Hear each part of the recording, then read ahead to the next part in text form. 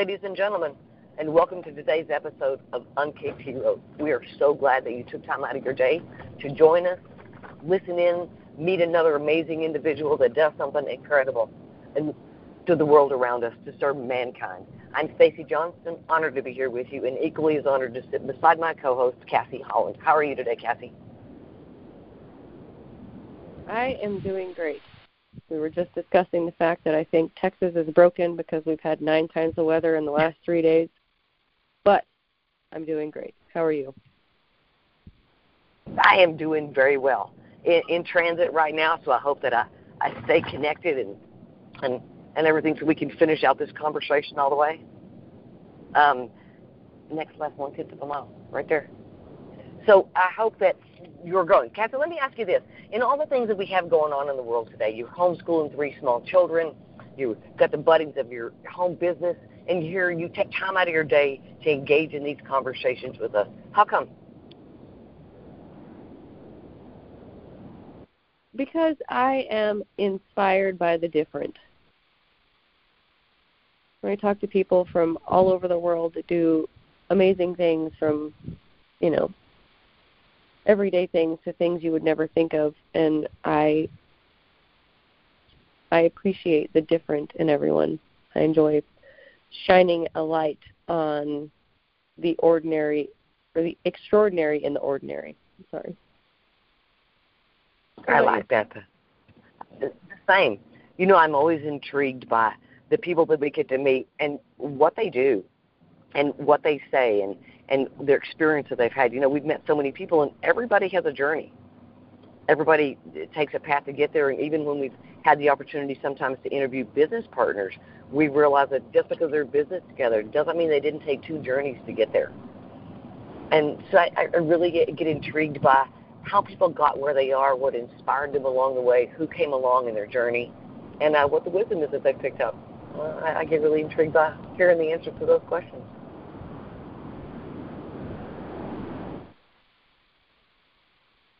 I appreciate everybody's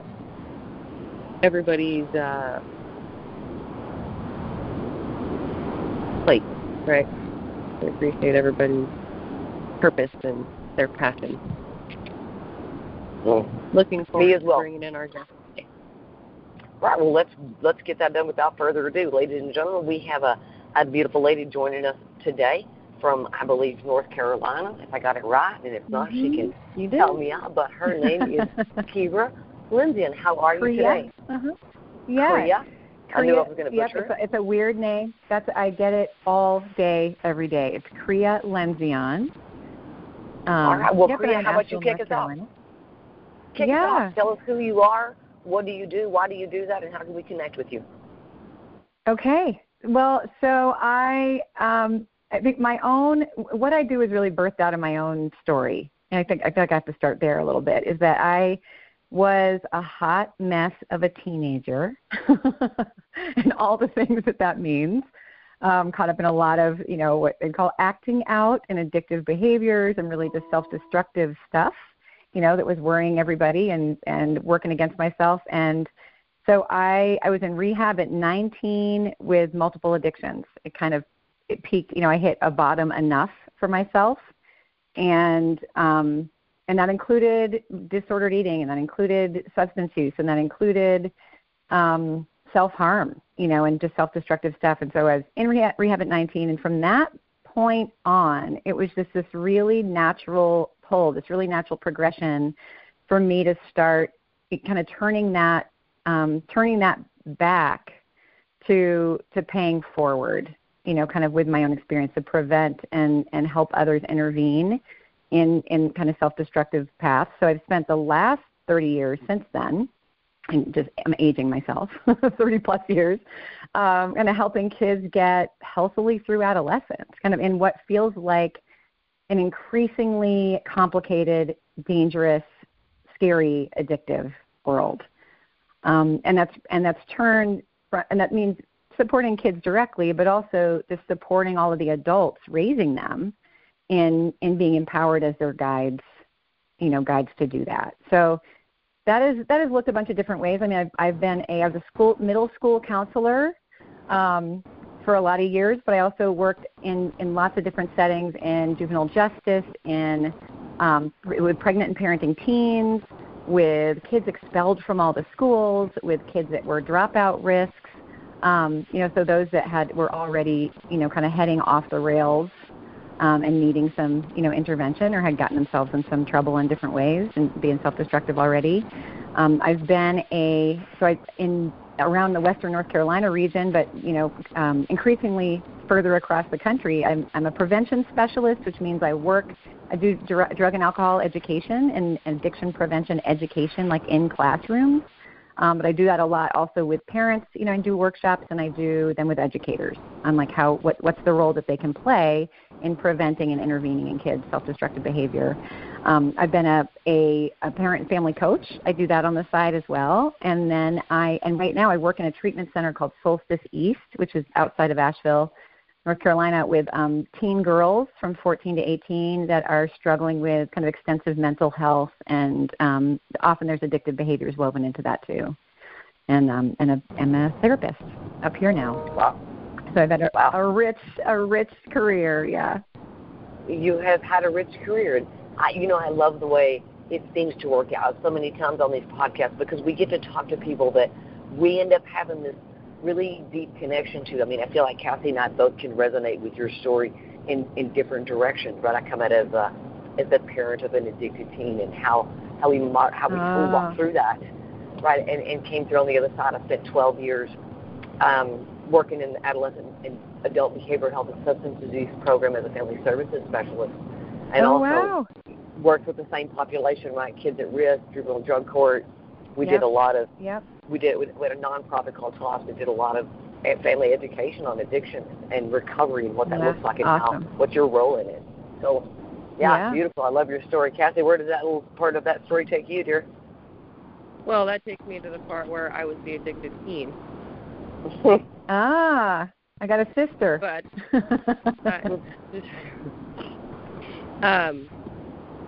I have been in recovery for 16 years, so I appreciate what you do. Yeah.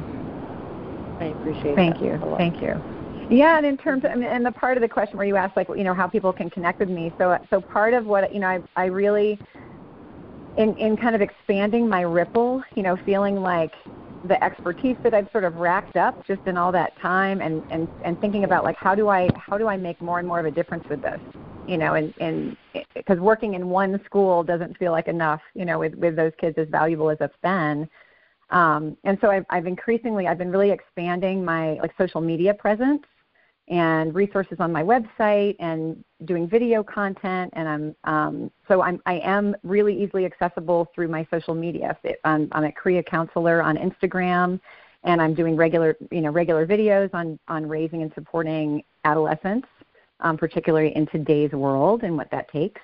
And I've got a book that's I'm actually talking to the publisher today about being a teen whisperer and how to use that for life's tough conversations.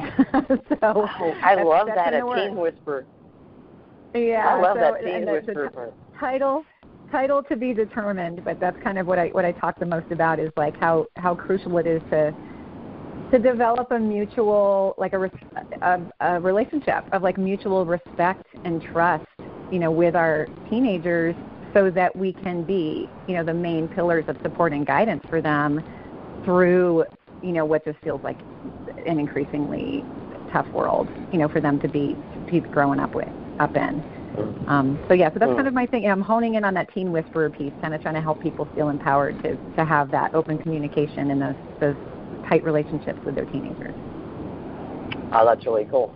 That's really cool. Can you give us your website so we can make sure I get it written down and make sure our listeners it's pretty easy. It's CREALendzion.com. So as weird as my name is, it's KRIYALENDZION.com. And so I have a guide for understanding and parenting the adolescent brain for free on there, which is a score, really helpful information.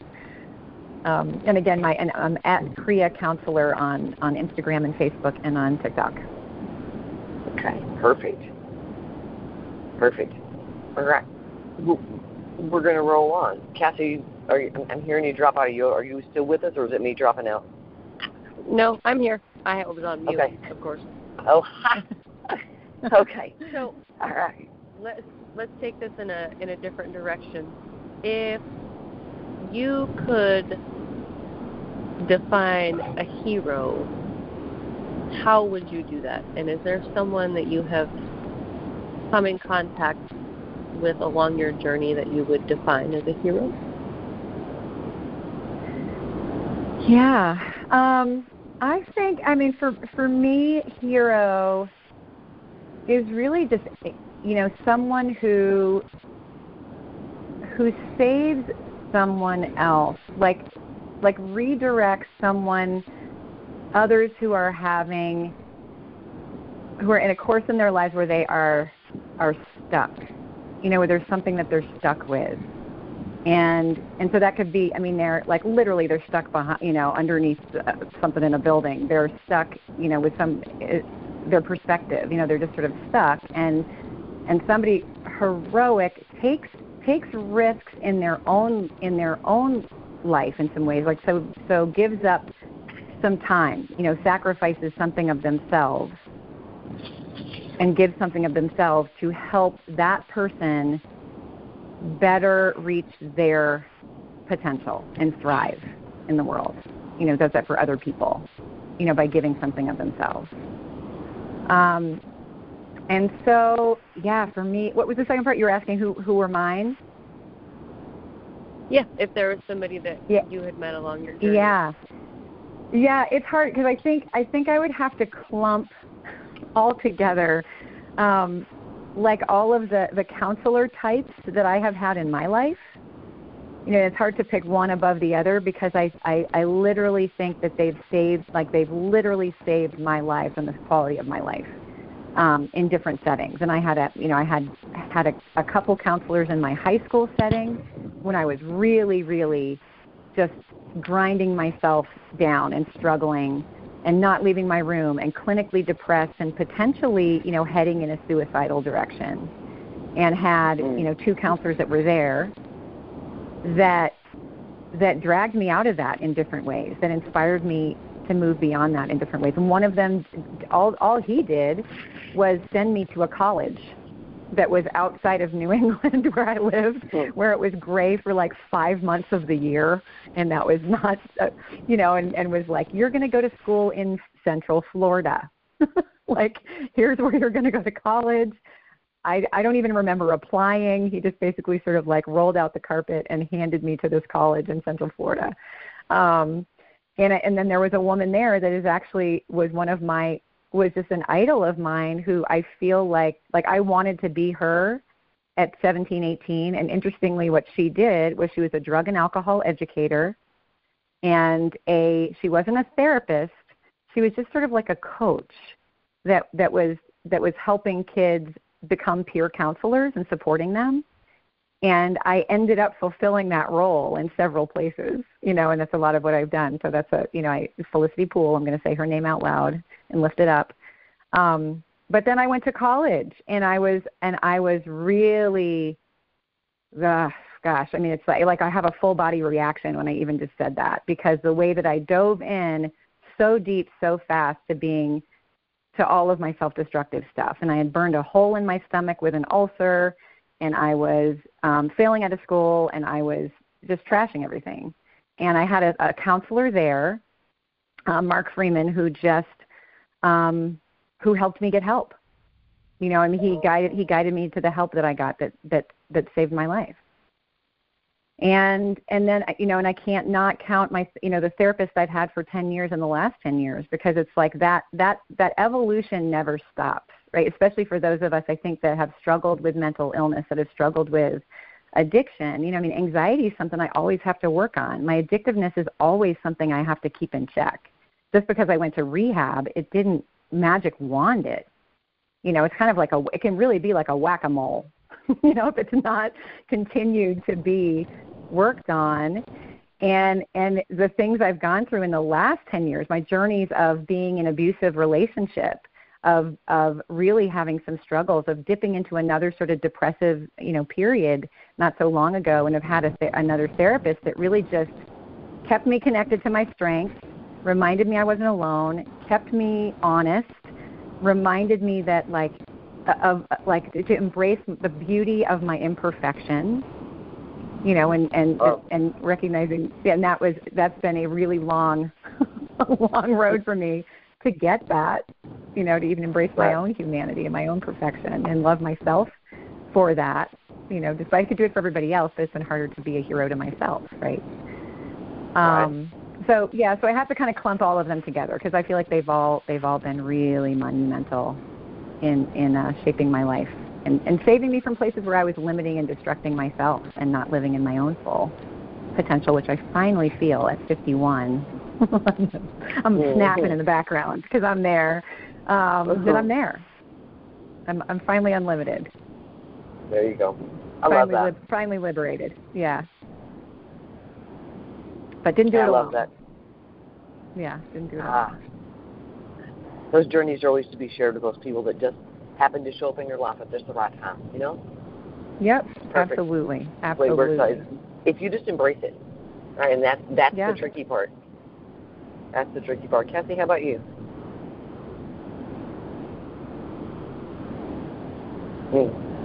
Mine I dropped. really got to stop with the mute button. Yeah. All right. So, guys, do you want to comment before we move on to our next question? No, go ahead. All right, beautiful. So, Kyra, let's look at Kira.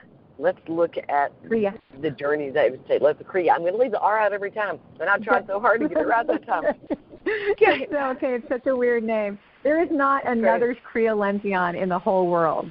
As far as we know, there never has been one, and there isn't one, so it's a unique name.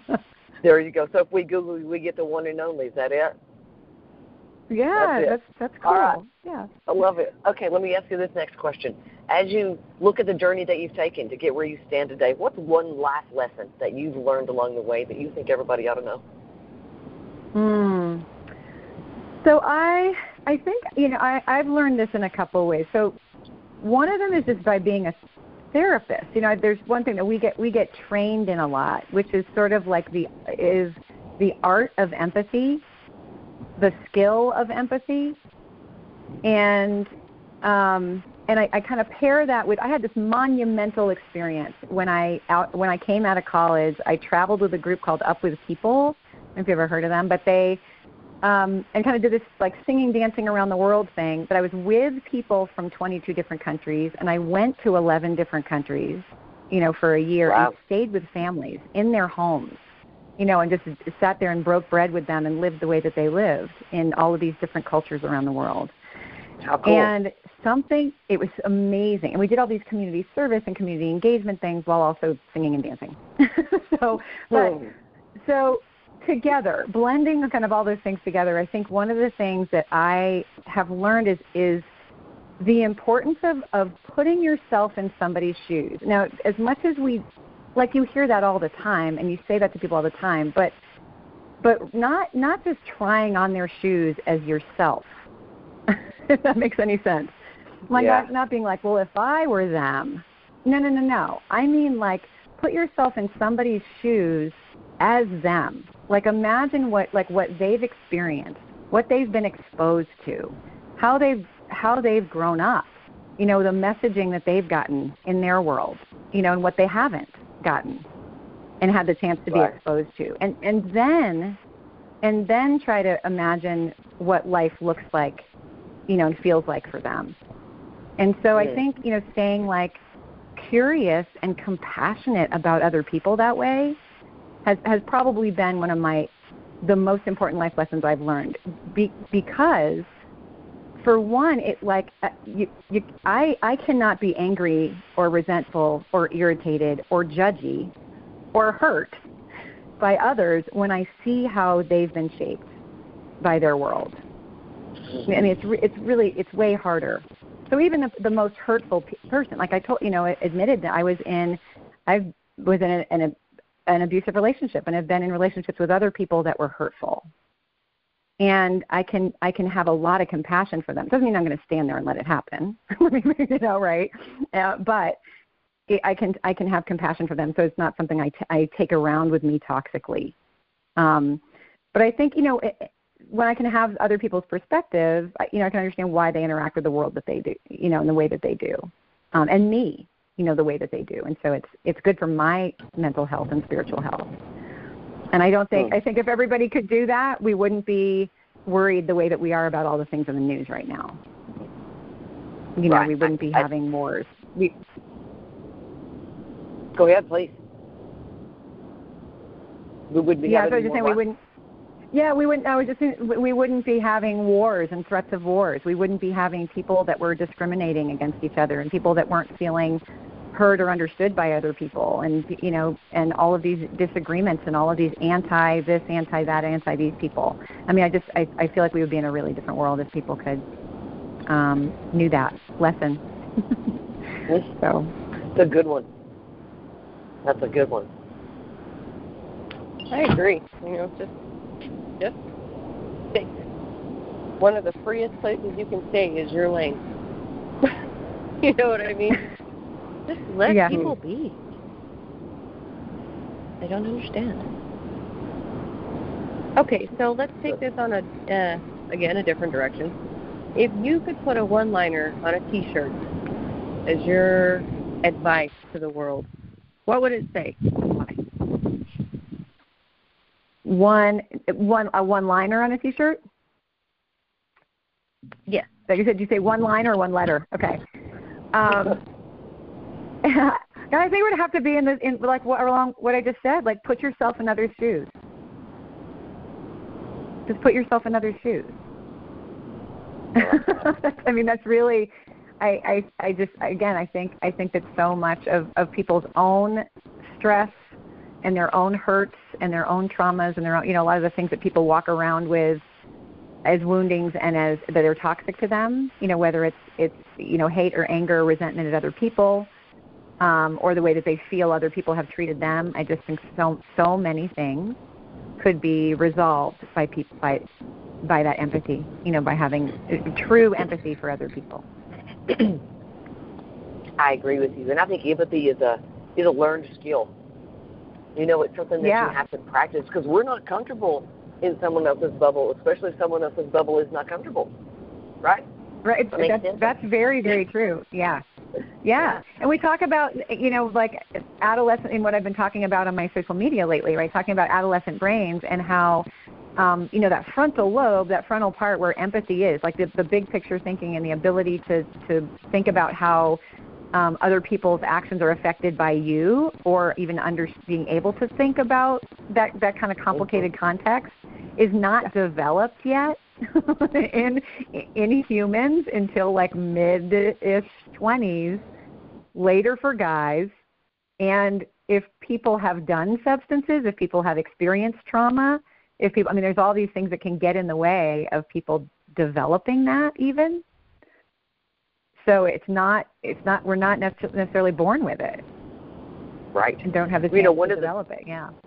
One of the things that we learned, in the many classes that we took through the family services field in behavioral health was that when a child experiences, or a person experiences their first real trauma, and trauma is different to everyone. What's traumatic to you might not be to me, right?